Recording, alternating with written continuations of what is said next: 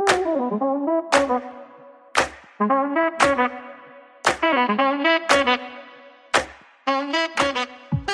my name is Antonia Dominguez. And I'm Linda Coogan, and you're listening to Wine, the Long and the Short of It, in proud partnership with Give Wine a Future. Welcome back, listeners. We are delighted to have you tune in again for our episode 11. Can you believe it, Antonia? No, I can't actually. 11 episodes is quite a feat, I think, for us, given how crazy our lives are. Absolutely. So this episode is about our recent trip to Rueda. And for those of you that don't know it, we're going to tell you all about the region. Mm-hmm. And we're delighted that they've sponsored this episode and we're able to share our experiences and stories of the wine region. And we hope that you'll learn an awful lot in this episode. Mm-hmm. So it's proudly sponsored by Dio Rueda. Yep, Dio Rueda. And the reason being that they invited us recently to visit the region, along with 3 other fabulous professionals from the food and wine industry. Do you want to maybe mention them, Linda? Yeah, absolutely. So we had myself and Antonia and 3 wonderful people in the wine trade. We had Ali Dunworth. And food. Well, yeah. I'm just about to talk about food now. Ali Dunworth, who is a fabulous freelance food writer. And now she's more into her wine after the trip as well, I tell you. So that was great fun, having someone that was more of a foodie come along. And we had beautiful experiences on the trip with all restaurants. I'll get into all that. But also who came along was Blanca Valencia. And I've known Blanca for a while. We've worked on a few Spanish wine events in the past. And she is another podcast host. Spice Bags podcast is her one. But she's also a Spanish cook, author and teacher. And finally, we have the wonderful Bridget O'Hora, who is Bridie Wine Chats. If you don't know Bridie, you need to, she's a huge fan of our podcast, isn't she, Antonia? Antonia, she's always saying how amazing we are. There you go, Bridie. You have to plug this episode. Yeah, but likewise, Bridget is brilliant and she's great following and knows all about her wines as well. So, what a great group of girls to travel with, and all coming from a different facet of the business. And it was just great because we have such passion for what we do and, for produce. And I think it's safe to say that people who are into food are into wine and vice versa. So every winery we visited, every meal we had together, we were just gushing over it all, weren't we? Oh, absolutely. And we had some absolutely amazing visits. How many was it in the end? Was it 11 wineries? I was trying to count that up. I think 10 or 11. Yeah, it was 13 originally on the list, but we kind of got them to take 1 or 2 off so that we could have a cultural walk around the region as well, which was with lots of fun as well. Yes, lots of cathedrals. That was in the town of Valladolid, which is where we were based. Yeah. So just to get in, I suppose, into the terroir and the geography of it so people can place it. What do you think? Yeah, well, hold on. We flew from where to where? We flew from Dublin to Madrid. Yep. Yes. On an airplane. We took a flight. Anyway, go on. And we go on. Right. Well, look, we flew to Madrid and you could get then on a train. There's 2 train stations in Madrid. One is Atocha, which is very much central, and the other one is Chamartín, which is a little bit on the outskirts. And it, depending on where you're going, it will decide which one you're getting your train at. But the one that's heading towards the northern routes in general, west would be Chamartín. But we obviously had a little minibus. We were chauffeur driven. Yeah. Sorry, we were chauffeur driven. Chauffeur driven. So we weren't slumming it, is what you're saying. So we weren't slumming it. I'm only joking. Pretty nice, I have to say. Yeah, they looked after us really well. Yes, they did. We were well looked after. But it's 175 kilometers, the region, from sort of northwest from Madrid, and. The town is, I suppose the region is named after the town of Rueda, which is quite a kind of a small historic town. That's where where we went. Do you remember the first morning to the offices of the Consejo Regulador? Yeah. For people who don't know what the Consejo Regulador is, it's basically the regulatory council. It's the board that sort of oversees all the quality, quality control for the region. Let's just put it that way.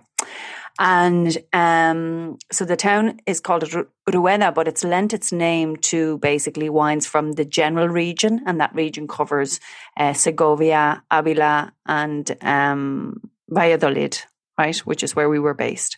And so the thing about the region, it's somewhere between, if you know Ribera del Duero red wines, it's somewhere between there, and that's kind of the reds that you'd find on the wine list. All right, yeah, and then Toro, which is probably not as well known, but you know all the Matsu wines with the guy's face, the young guy, the middle-aged guy, and the old fella. Well, and the woman now. Oh, I forgot about the woman. Yeah. Well, that's all Toro. All those wines are made in Toro. They're quite rich, robust wines. But anyway, so Rueda lies somewhere in between. And I suppose in terms of the terroir, there are two important characteristics. One is that it's now terroir, Antonio. You're talking about the soil types and all that, yes? Terroir is a term that represents or encompasses both the soil type, but also climate conditions, and even things like your topography. You know, if you're, kind of slopes or mountains, your slopes and so on. Exactly. Okay. So the thing about Rueda is that it's kind of got good altitude. It lies somewhere between 600 and 900 meters, which is nice and high. And the climate is continental as a result. It's continental both because it's inland and because it's kind of high altitude. And what the continentality of the climate gives is a high diurnal range. Now, I know, hang on a minute now. Diurnal range means the difference between the daytime temperature and the nighttime temperature. I think we mentioned this in one of the other episodes. Yeah, we did. But what's important about a high diurnal range is that it allows the grapes to grow in a way whereby they're achieving ripeness, which is very important. Absolutely. During the day in that sunshine. And they're also maintaining really good acidity levels. And that lends itself to a nicely balanced, nicely balanced wine. So that's the background to Rueda and to why it's a really good area for white wine. Sorry, I forgot to mention the soil type. It's predominantly kind of pebbly gravel soils. Some areas have sort of sandy, loamy soils, as you might remember, we went to some vineyards that were kind of sandy soils. But for the most part, you're talking about pebbly soils. They're well draining. That means that's good for the vines, basically, because it gives a bit of water stress to the vines. Anyway, we won't get into all that. They have to dig deep their vine. They have to go down the roots. The roots have to go work hard for it. Exactly. And it means better kind of quality then, yeah. And there's kind of, I was going to give a little bit of interesting history, but maybe I should save that for the did you know part at the end. Yeah, save it to did you know. Okay, let's get stuck into. But just instead of a quiz, we're doing a did you know? Yeah. But just to mention that, I suppose, in terms of grape varieties and styles of wine, I think it's probably important to touch on that before we go through like our experience and the types of wineries we went to and so on. The grapes here are predominantly white. So I think it's somewhere like 80-90% white grapes that are grown in this region. And of those, 80% is Verdejo. So Rueda... Verdejo. See, I learned loads of Spanish when I was away. You did. So for anyone who doesn't know this, here's a spelling lesson, because you might have seen this particular grape on a wine list. Spelling lessons. B-E-R-D-E-J-O. Yeah. And your J-O is pronounced... Well, a J is like a H. Yeah. In Spanish. It's Verdejo. Yeah. Isn't that very good? Isn't that really good of me? You've come along. I had to say the grape name about 1,050 times away, so... Yeah. So Verdejo is the native grape of the region. I think it goes back to the 11th century, the first plantings of it. That's amazing, I think. But anyway, I'm a bit of a nerd, so I would find that amazing. Yeah, well, you said it this time. Verdejo, Viura is also planted, so that's also known as Macabeo. You usually see that in Rioja. That's right. White Rioja. Yeah. Sauvignon Blanc, which was only planted in the 1970s, and there's an interesting little fact around that, which we'll get to at the end. But Sauvignon Blanc is also, like, widely planted. And then Palomino, actually, which goes back to the 30s. Palomino. I knew we couldn't get through an episode without mentioning sherry grape. I swear to God, Antonia. No, this was not, put me on repeat here, look. This was not delivered by me. This is just a fact, okay? Palomino is a grape variety used to make sherry, certain styles of sherry. And it happens to be grown there because, well, again, this goes back to their tradition in Rueda, which I'll get to again. But anyway, there are no new plantings of Palomino, whereas they're planting plenty of Verdejo and Sauvignon Blanc and things like that. And then very recently, they have approved 2 new grape varieties, which are one of your favorites. You're always talking about this. Would it be Chardonnay? Well, Chardonnay, yeah, but that's not the one I had in mind. Oh, Viognier. Viognier, yeah. Which we were raging because we really wanted to taste them. Well, we wanted to taste a Viognier on the trip, but I think because they're only newly permitted, wineries are only starting to produce them, and where we were, they didn't have, the wineries we were at, they didn't have any new releases of Viognier ready for tasting, but that's okay. I'd be very interested to see how they turn out. Sorry, Antonia, the way, sometimes when there's regions and they have traditional grapes like Verdejo that's in the region native to it, sometimes they like to, it takes a while for them to adapt and change and use different grapes because it's always just been a certain way. So it's interesting the way they're kind of mixing things up and changing things and allowing different grape varieties into the region. And again, climate change might have something to do with that as well. Yeah, definitely. Going off on a tangent here that you don't want me to go on? No, okay. We're supposed to go on tangents. Yeah. No, I agree with you totally. And I think the fact that this is a higher altitude region is important in terms of, especially with what's happening with climate change, It's allowing producers to make wines that still are really fresh and have good acidity, which is really important in a wine. They need the sunshine, but they can, like a fresher version of Viognier and Chardonnay. Yeah, I think would work really well in a blend with Verdejo. But again, we'll have to go back again in a few years and try them again. What do you think? Just have to. It's part of the job, isn't it? Yeah. Now we were up at what time in the mornings? We were up at 8 a.m. out on the road, and we were gone out till midnight. So, it wasn't easy having been dragged around the place and tasting all the wines. I think there are people probably cursing at us now. Yeah, I know. Yeah. Kind of tongue in cheek a little bit here with this. I know. But it's work. Yeah, no, it is tough going because they're intense. And when you're in the wineries, you're asking questions, you're taking notes. Well, you were anyway for your Master of Wine Studies. It was like Antonia was asking me to ask a few questions on her behalf. So she didn't seem like the nerd in every one of them. Well, I mean, it got to the point where I was just constantly asking questions and I was really conscious that I was holding everybody else up. So I was like, oh my God. Yeah, we just went, come on to the wine tasting, come on. Anyway, and then red grape varieties that are permitted there, Tempranillo, of course, Cabernet Sauvignon also, Merlot, Garnacha, and a new red grape variety allowed in the region is Syrah.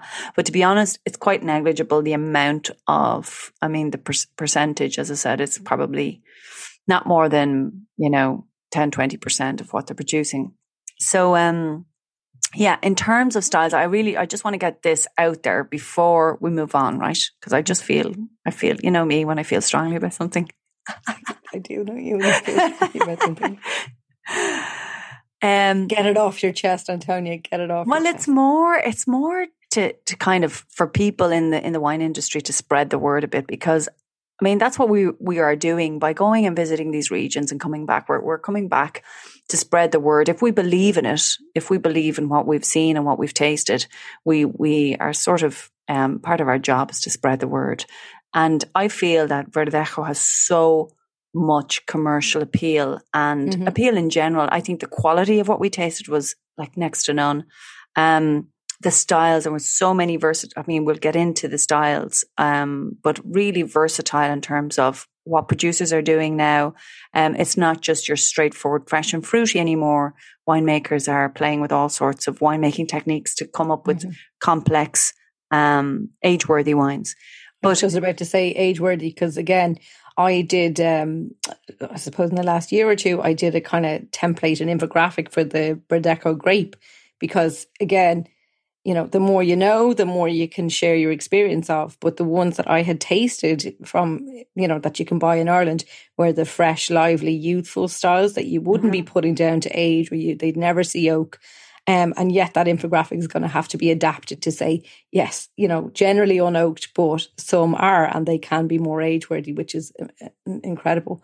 And can I just say as well that we're saying that, this episode has been sponsored by Dio Rueda, but I'm actually personally working with the region as well to help, highlight to consumers the wines of the area. And, I have a very strong love of Spanish wine in general, and their lesser known ones in particular, because I think Spain has so much to offer.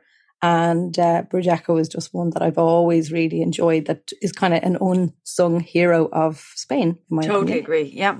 I mean, everybody here knows Alvarinho, and you have Alvarinhos everywhere, and like that, deservedly so. But it's kind of cast a shadow on other white varieties, such as Verdejo, in my opinion. And Godello. And the Godello, yeah, which is they're sort of slowly emerging from, from the darkness into light sort of thing. I mean, Verdejo to me offers so much, and particularly when we consider the popularity of Sauvignon Blanc and aromatic Sauvignon Blanc, Marlborough Sauvignon Blanc, like Verdejo is such a brilliant alternative for Sauvignon Blanc drinkers. But I wouldn't even pigeonhole it there, because, there's so many nuances. And as we said, so many styles in its kind of simple, youthful form. You're talking about a wine that's aromatic, it's fresh, it's lively, it's intense with zesty citrus notes, stone fruits, but it also has typically like a herbaceous fennel note. Yeah. Many of them have a streak of minerality, and they all tend to have like a tiny little bitter note on the finish, which is really attractive. And I think it makes it a really good food wine as well. Yeah, 100%. Like that bitter note that you're saying, I'd say like grapefruity or something like that. That it's not bad bitter in any way, but it's just and the herbaceousness as well. Again, you didn't pick that up in all the wines that we tasted, but for me, a classic one would have those lovely touches of minerality, herbaceousness, and the gorgeous fruit as well. So yeah. And as I said, many producers are now working with lees. Well, we won't get into. I think we mentioned lees before. We have. So that's just dead yeast cells. Probably sounds grotesque to some people. Yeah, no, it really does. Actually, I think Bridget has a fabulous picture of a photo of the lees. We'll get that and we post that for anyone on our email list on Instagram. You can see that as well. Yeah, look, all it is, as you said, is yeast that is doing the fermentation, that converts those tiny little, yeast cells or bacteria that converts sugar into alcohol. At the end of the fermentation dies and just look like kind of white particles, for want of a better image. And if they're allowed to sit there in contact with the wine, they will add texture, they will add complexity, they will add really interesting flavors of sort of your buttery notes and brioche notes. And hence the fact that like a really good champagne has lovely toastiness to it, because, it's spent time aging on the lees in a bottle. So that's what lees are. And so a lot of producers now are working with lees aging. They're aging in oak, they're aging in concrete eggs, and they're doing all sorts of things for added texture and complexity. And the results are seriously age-worthy wines. Like I was blown away. And do you remember we did some vertical tasting? So for people who don't know what vertical tasting is when you get one wine and you take it from different years that it was released, from different vintages, and you taste them and you compare. So what was it like 10 years ago? What was it like 5 years ago? What was it like 2 years ago? If you know what I mean, or just released. And some of the vertical tastings we did showed wines that had like brilliant structure and flavors of like sort of honey, dried apricot, smoky mineral notes, developing over 5 or 6 years, not unlike, to my mind anyway, an aged Riesling. Okay. Yeah. Sorry. Gone into too much detail? No, this is a chunky episode. We spent 5 days there. So we haven't even touched about the food or anything like that yet. But go on, it's okay. Yeah, sorry, I loved the insights we got when we were there, and in terms of like here is a really understated region, and they're doing all these amazing things. They're producing phenomenal quality, and I just think it's really important to highlight it. One of the things that I was also impressed with, I mean, in an effort to highlight that quality and to highlight the age worthiness of their wines, they've created a whole new category, which is the Gran Vino de Rueda. Do you remember those? Mm-hmm.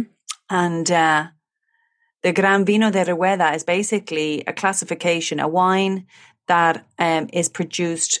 Well, the vines have to be at least 30 years old.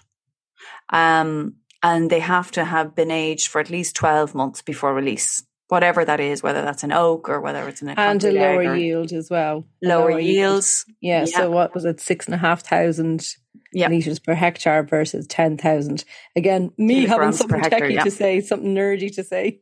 Yeah, go you. Unlike me. You see, I picked up loads of stuff from the region. Yeah. But again, that just means that they're actually pruning away, getting rid of some of the perfectly good grapes, but in order to keep the quality higher.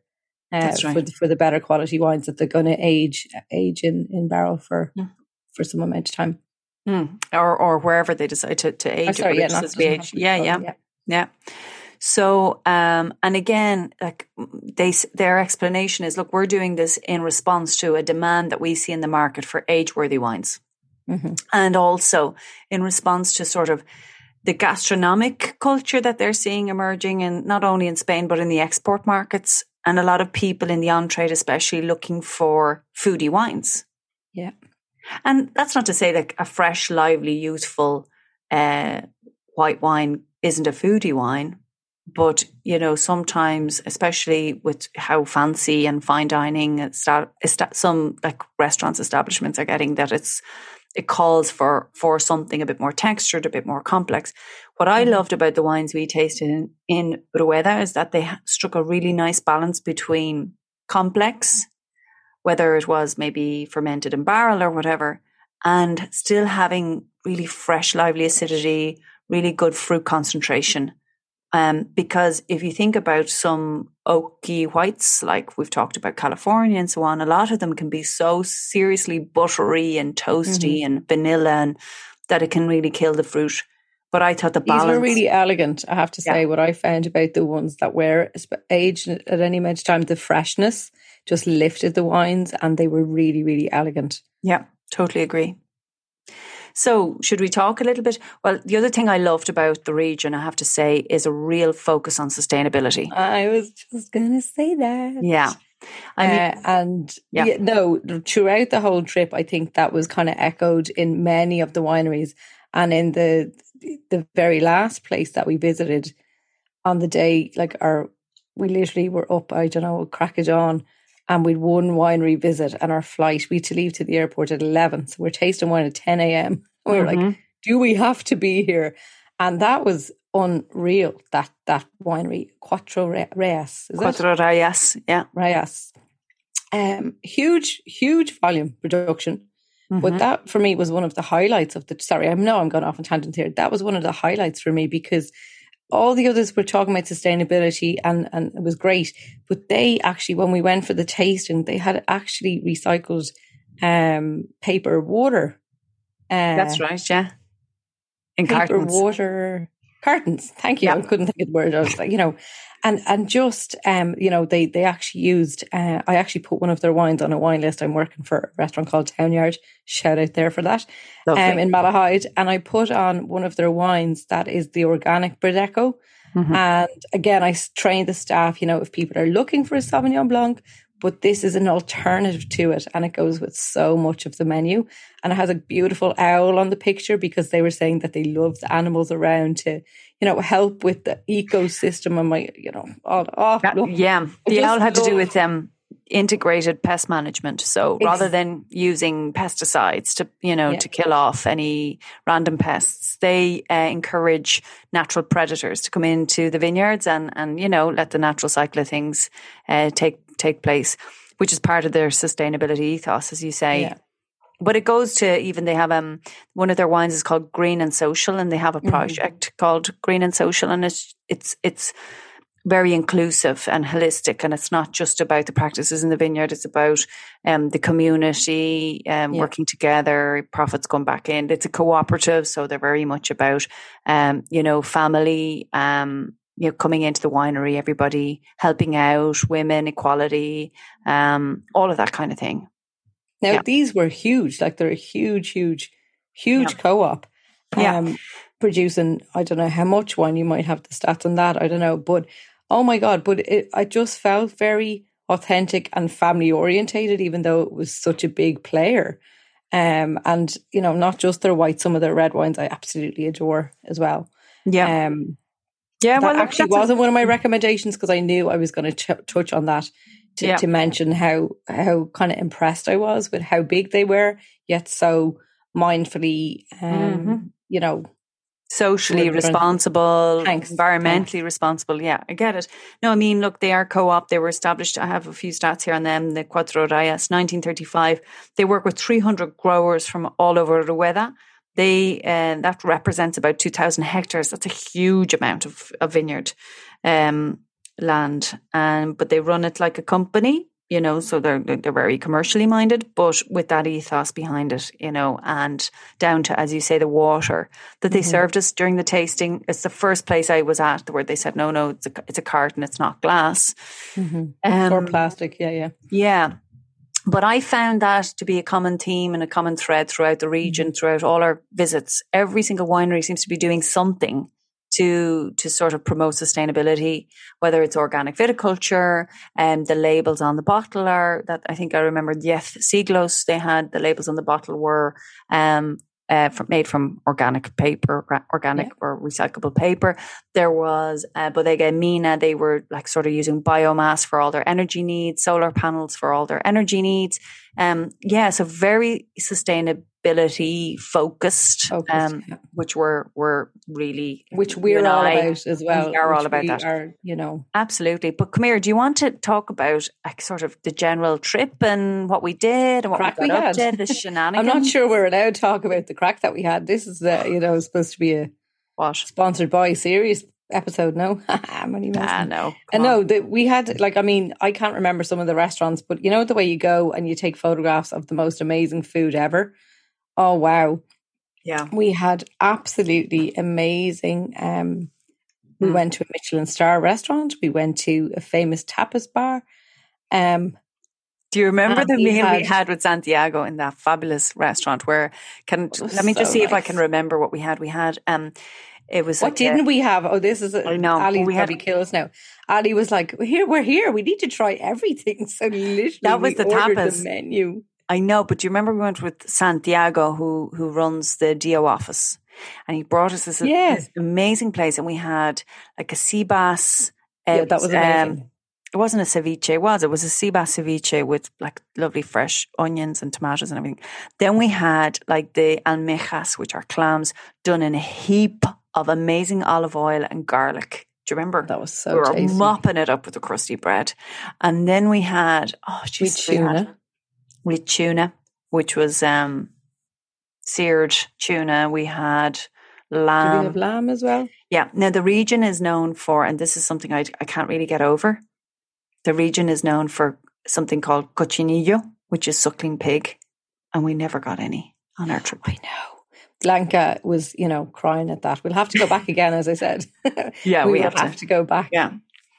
And at that meal with Santiago, we tasted so many different fabulous whites, and we ended on the Belondrade, which we have to mention. I know it's a seriously expensive white, but it's fabulous, and it's really helped. So I know it's seriously expensive, but there's two labels, a blue label and an orange label. So the blue label one is not as expensive. It's still around €35. The other one, the orange label, is about €60. Mm-hmm. But stepping stone it in. Now the ones we're going to recommend are not these kind of crazy prices. But these were for us a wow treat at dinner, and it was just unbelievable. Now I've tasted them before because I've worked with Solera Wines help, who import it, right? Who import the wines. Mm-hmm. And so I've tasted them before, and I've literally been in love with these wines. prior to going. So I was like, girls, wait till you try these wines. It's on the list. It's going to be amazing. And like how nice being treated to those at a wine dinner. It was just heaven. We all love that. Yeah. Didn't we? It was just so we nice. we had a fab. Well, look, every meal we had, we were so treated lucky. like queens, like, you know. We were so lucky. We went to every single winery was different. Every food experience was different, and the crack we had, you know, just the company was brilliant. No crack. You're zero crack. Minus crack. Like, just, you know, as Bridget would say, minus crack. Minus crack. Oh, stop! That was so funny. That we all had like little sayings that we all had. Oh, it's just too funny. Minus crack. I wrote them all down because these were making me laugh so much. Anyway, you need to tell people about the difference of. Do you remember when we went down to the cellars subterranean? Yeah. Oh wow. This was a winery that we didn't have enough time in, unfortunately, to go visit. So, well, there were two with subterranean winery or bodegas wineries. Do you remember? We had the first subterranean was with the bodega, the one that nobody, even the Spanish speakers, couldn't pronounce. Oh God, they're going to kill us now for not remembering this. Well, I certainly can't remember. García Rebelo, right? Bodegas García Rebelo, I think. Rebalo could be. A very nice winery, and they were the first to introduce us to what are called the subterranean bodegas. So many of these towns have actual underground wineries that go back centuries, when the church and the second winery to bring us down on the really extensive tour was Alvarez y Díaz. Alvarez y Díaz make the Mantel Blanco. I think they're working now with WineSpark, which is really interesting. Yeah. So they're like a series of underground tunnels and like sort of caves, and they go down very, very deep, 30 feet deep, I think. And they've got like old deposits and like concrete tanks and where they fermented and stored wines for many, many centuries. And going back to, I think, do you remember Jose explained that the church would collect taxes, and this is how they would collect the taxes, would be basically hitting on all of the winemakers and the growers to basically provide in wine or grapes. And a lot of this was, they had little openings because obviously during fermentation, you give off CO2, which in huge quantities in the absence of oxygen is toxic and fatal. So they had little vents, and we were looking up the ceiling and looking out at like a little glimmer of light and seeing a little gap, like And when we were overground on the street, you could see like a little vent, which was basically the outlet for the CO2. Safe. Yeah. So no, I mean, we walked. Do you remember that one where we were? Yeah, no, we went in one entrance down 30 feet, and next of all, we come out where we were walking there for a long time. Miles down the road. Yeah, we came down and we're like, oh, where are we again? Like, that was unbelievable to see. Yeah. And, you know, spectacular. And so lucky that we can actually, we will obviously post up, photographs again. We obviously can show you on the podcast, so visualize it.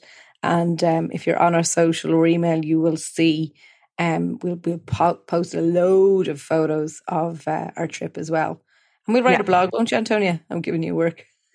Listen, I have enough to be doing, but yeah, of course, I'd be delighted to write blog. Okay, I think now we're getting on time-wise, and we have to get into our Did You Knows, which gives us an opportunity to talk about some of the little interesting facts. So will I kick off?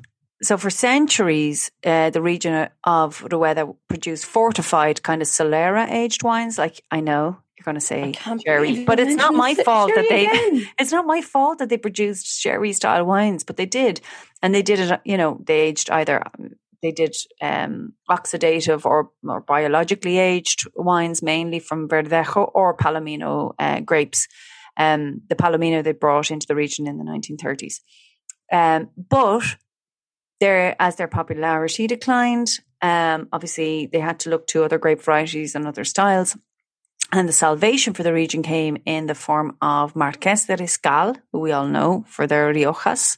Their Rioja Reserva in particular is a big seller. So Marqués de Riscal, one that has the netting, stuff on it. Yeah. So Does Marqués, it still have that? Oh no, it doesn't have the netting anymore. God, do you remember that? That was really old school. Oh, sorry, I'm showing my age now. Sorry. But anyway, Marqués de Riscal decided they were going to go in search of a region where they could produce a white wine to partner their reds from Riojas. And with the help of renowned French enologist, winemaker Émile Peynaud, they went to Rueda, taking advantage of its high altitude, of its challenging climate and the well-drained soils. And they decided, look, this is going to be a really good area for producing fresh, lively white wines. Mm-hmm. And so they are very much responsible, and they certainly led the way to the revival of Verdejo. And Emile was also the one who suggested planting Sauvignon Blanc, thinking, look, that'll help sort of put the spotlight, it'll help commercially put the spotlight on this region. So they planted. That's a good point, because again, people are like, they may not have heard of Verdejo, or, you know, they might have seen it, but they might know it. And then if the region produces Sauvignon Blanc, people can say, oh, that's kind of safer, we'll try that, and hopefully lead them to Verdejo. Yeah. So there's your did you know? The did you know bit being, you know, that we can... Did you know? Yeah, we can credit the revival of Verdejo and the planting of Sauvignon Blanc from Rueda to Marqués de Riscal with the help of the very famous Émile Peynaud. And also, did you know that 1 out of 2 on-trade wines in Spain are Rueda wines? Now, is that 1 out of 2 white wines, right? White wines, sorry, yeah. white wines. It's a huge stat. Yeah, it's huge in Spain. If the Spanish are drinking it... Exactly. So much. Why are they drinking it so much? Let's get on it. Did you know that 20 years ago, consumption of white wine in Spain was 10% and now it's 31%? And as you just said, Rueda accounts for almost 42% of the market share for white wine, which is a huge statistic. Sorry, what? Yeah, what? That's huge. Like, it was 20 years ago, it was much smaller, and now. Yeah. So how come? What do you think is the... It's a good question. I mean... Yeah, I think just because I'm working with the region, I'm trying to help promote it. I was just about to say that. Person at my job, like absolutely. I didn't realize you were promoting in Spain too. I just think younger generations and people coming out of kind of what's tradition, and you know, also the foodie scene, as they say, that whole gastronomic piece. You know, which lends itself to a diverse style of wines, you know, being consumed. I suppose another interesting fact, right? People know about phylloxera, maybe they don't. Phylloxera was like... they haven't a clue about phylloxera, Antonia, like seriously. People do not know what phylloxera is. Okay. It sounds like one of your horrible... Like a plague, which it was. Phylloxera was like a plague of this nasty little pest that could get into a vine by its roots and basically savage it. Kill it, yeah. Literally. And it spread throughout Europe back in the late 19th century, and it destroyed so many vineyards across Europe. It didn't get to America, which is why so many of the vines in Europe were regrafted onto American rootstocks, but we won't go there. The point being that when phylloxera hit, it destroyed, as with many other regions in Rueda, it destroyed, I think, 80% of the vineyards there. But I did mention earlier on that some of the soil types in Rueda are sandy soils. And the Mr. Phylloxera doesn't like sandy soil. He couldn't survive in sandy soils because it suffocated him. As a result, Rueda has about 30%, I think, 20 to 30% of its plantings are the old pre-phylloxeric bush vines. And this is an important point when it comes to some of the wines that are coming out now that are from these old bush vines, that are basically bush vines that are very old, are kind of associated with producing wines with great intensity and concentration and complexity.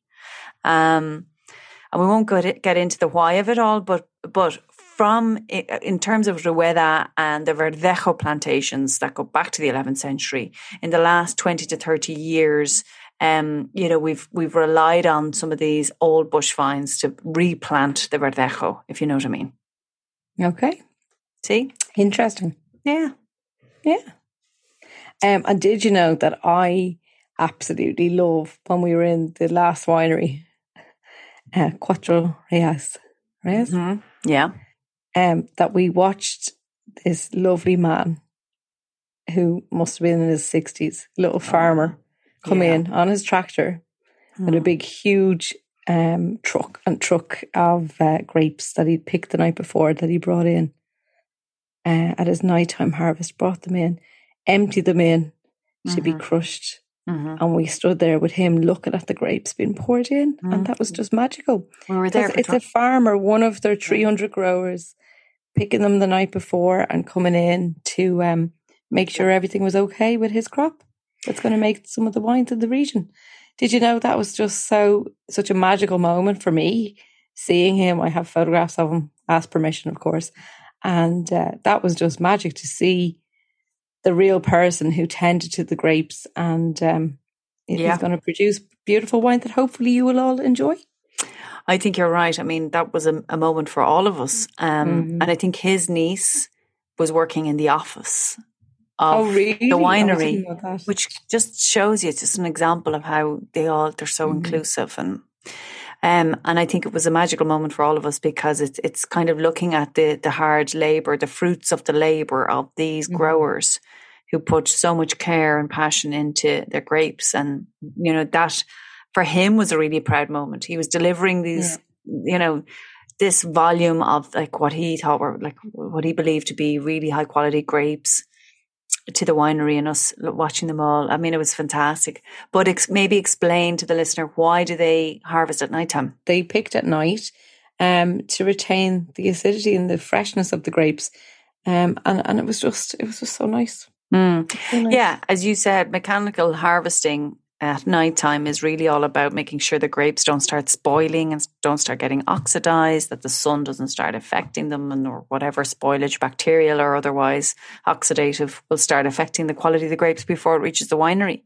And you can only, I mean, mechanical harvesting can only happen where the vines are trellised, they're trained on wires. Whereas those bush vines we talked about earlier, you can't harvest them mechanically. The person has to do it, you know, have a big done by hand. Yeah. Let's get on to wine recommendations. Okie dokie. What have you got? My recommendation is, to be honest, it was really, really tough trying to pick one.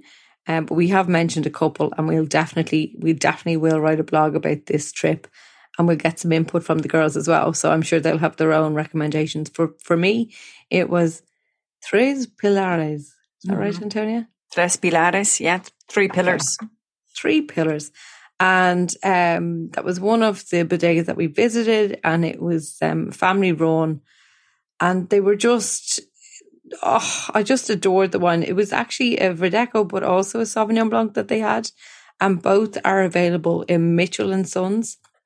And they're really, I thought, for exceptional value for money, these were one of my stars, because I would have paid more money for them. Do you know that way, in Ireland in particular? Do you know how much they're retailing for? Yeah, so normally they're 16.95, and at the moment, this is now in October, they're 15. Amazing value. Thought, wow. Amazing. And actually the Sauvignon Blanc went down to 13 at one point when we were away, and I checked it on the trip. Okay. So they're 2 to watch, and I think I would personally happily pay the 17 for it. But for me, when you find a wine then that's actually on offer, but you're willing to pay the full whack, then it's even more of a bargain.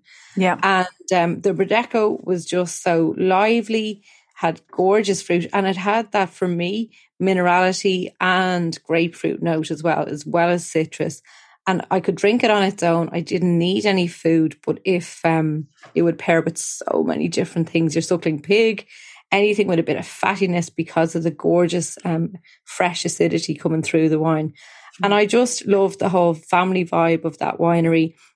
And it's available in Mitchell & Son. So that was just my recommendation. Both the Verdeco and the Sauvignon Blanc. And definitely, and do you know what would be cool? If you were going there and you bought the 2 and compared the 2. I think that would be a really interesting. Yeah, lovely. Yeah. Because Sauvignon Blanc drinkers would tend to like Verdeco and vice versa. It's just something you mightn't have experimented with before. So there you go.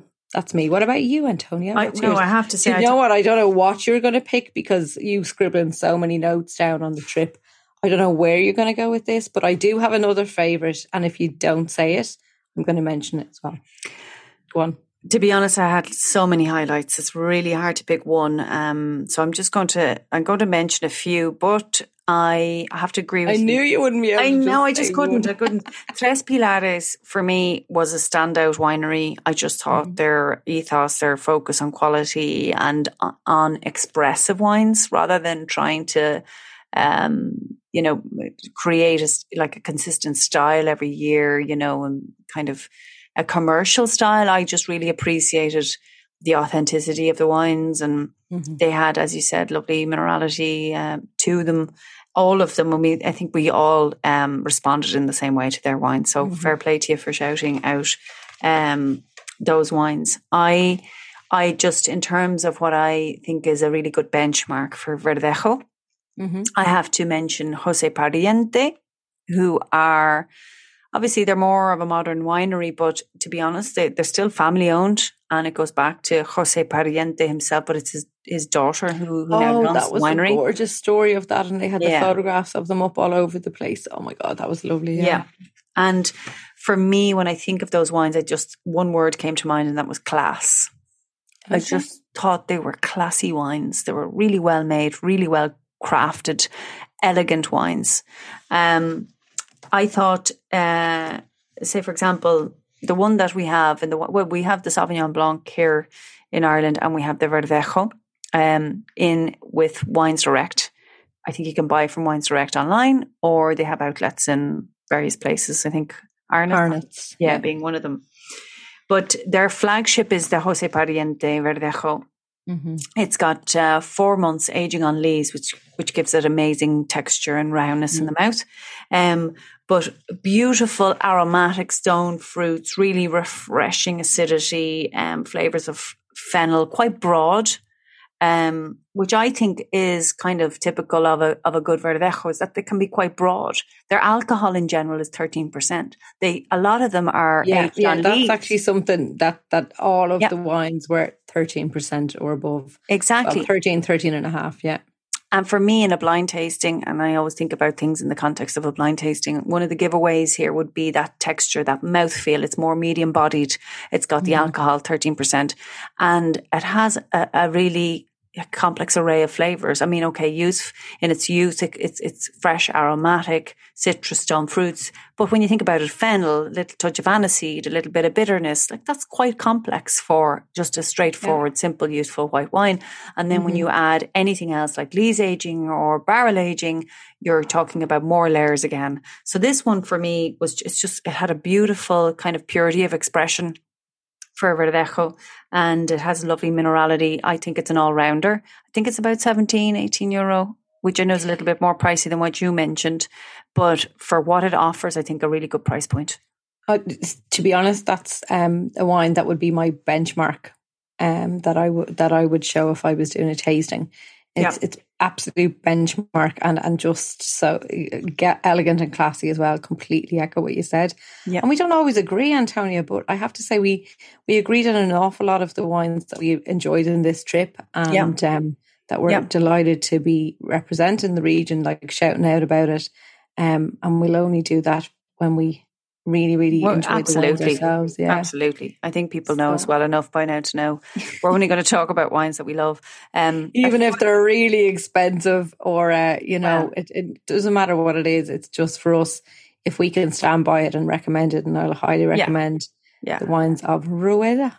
I do appreciate people need to see value, especially now, and obviously we need to be mindful of recommending wines at certain price points, and you highlighting that Verdejo from Tres Pilares is on sale. And I mean, look, if you want a bog standard, simple Verdejo, a good value, I mean, there's any number of them out there.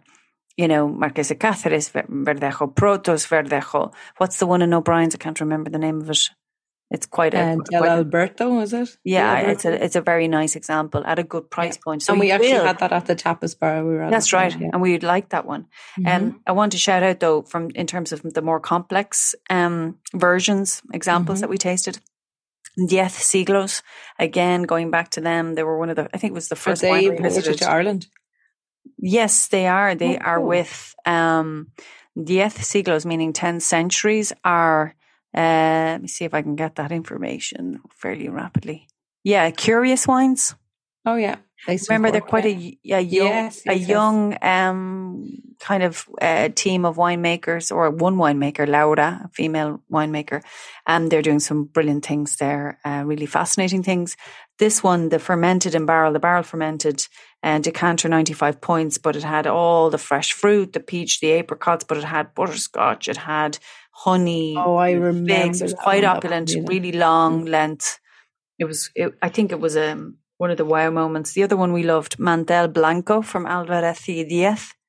Again, it was all about an elegant style of white, a bit of aging on the lees, lovely texture, lovely fresh fruit, lovely minerality. Like, I could go on and on. There were so many brilliant wines that we tasted. So I have found it very, very difficult to narrow down. And Cuatro Rayas, you mentioned them, but they had one, Viñedos Centenarios, which is one of their wines from the centenary vines, the old bush vines that I mentioned. And it was just another stunner. Just great concentration, great minerality, great length. I just think this region is on the up and up, and people need to look out for it. It's just got so much to offer. Food wines, fresh fruity wines, brilliant alternatives. And can I just highlight, we are seeing nothing but increasing costs when it comes to New Zealand Sauvignon Blanc. Not that, I'm a big fan of New Zealand Sauvignon Blanc, but between logistics costs, shortage of supply, and all sorts of things going on. I mean, when you go in and to a store looking for a New Zealand Sauvignon Blanc, you're looking at big prices. So if you are inclined towards that style, have a look at Verdejo from Rueda, or even Sauvignon Blanc from Rueda. Love it. Okay. Thank you so much, everyone, for tuning in again to this epic, big, chunky episode about Rueda. And we sponsored by, love to see. Sponsored by Leo Rueda. We wanted to mention that again. Yeah. But again, we just want you to share with us any wines that you are enjoying from the region as well. We'd love to hear from you. Yeah. Great. Until next time, we're not telling them what we're doing. It's a big surprise next time. Okay. Right. Fair enough. Cheers, folks. Have a great week. Cheers. Clink. Bye. Clink. Bye. Bye. You have been listening to Wine, the Long and the Short of It, with me, Antonia Dominguez. And me, Linda Coogan, in proud partnership with Give Wine a Future.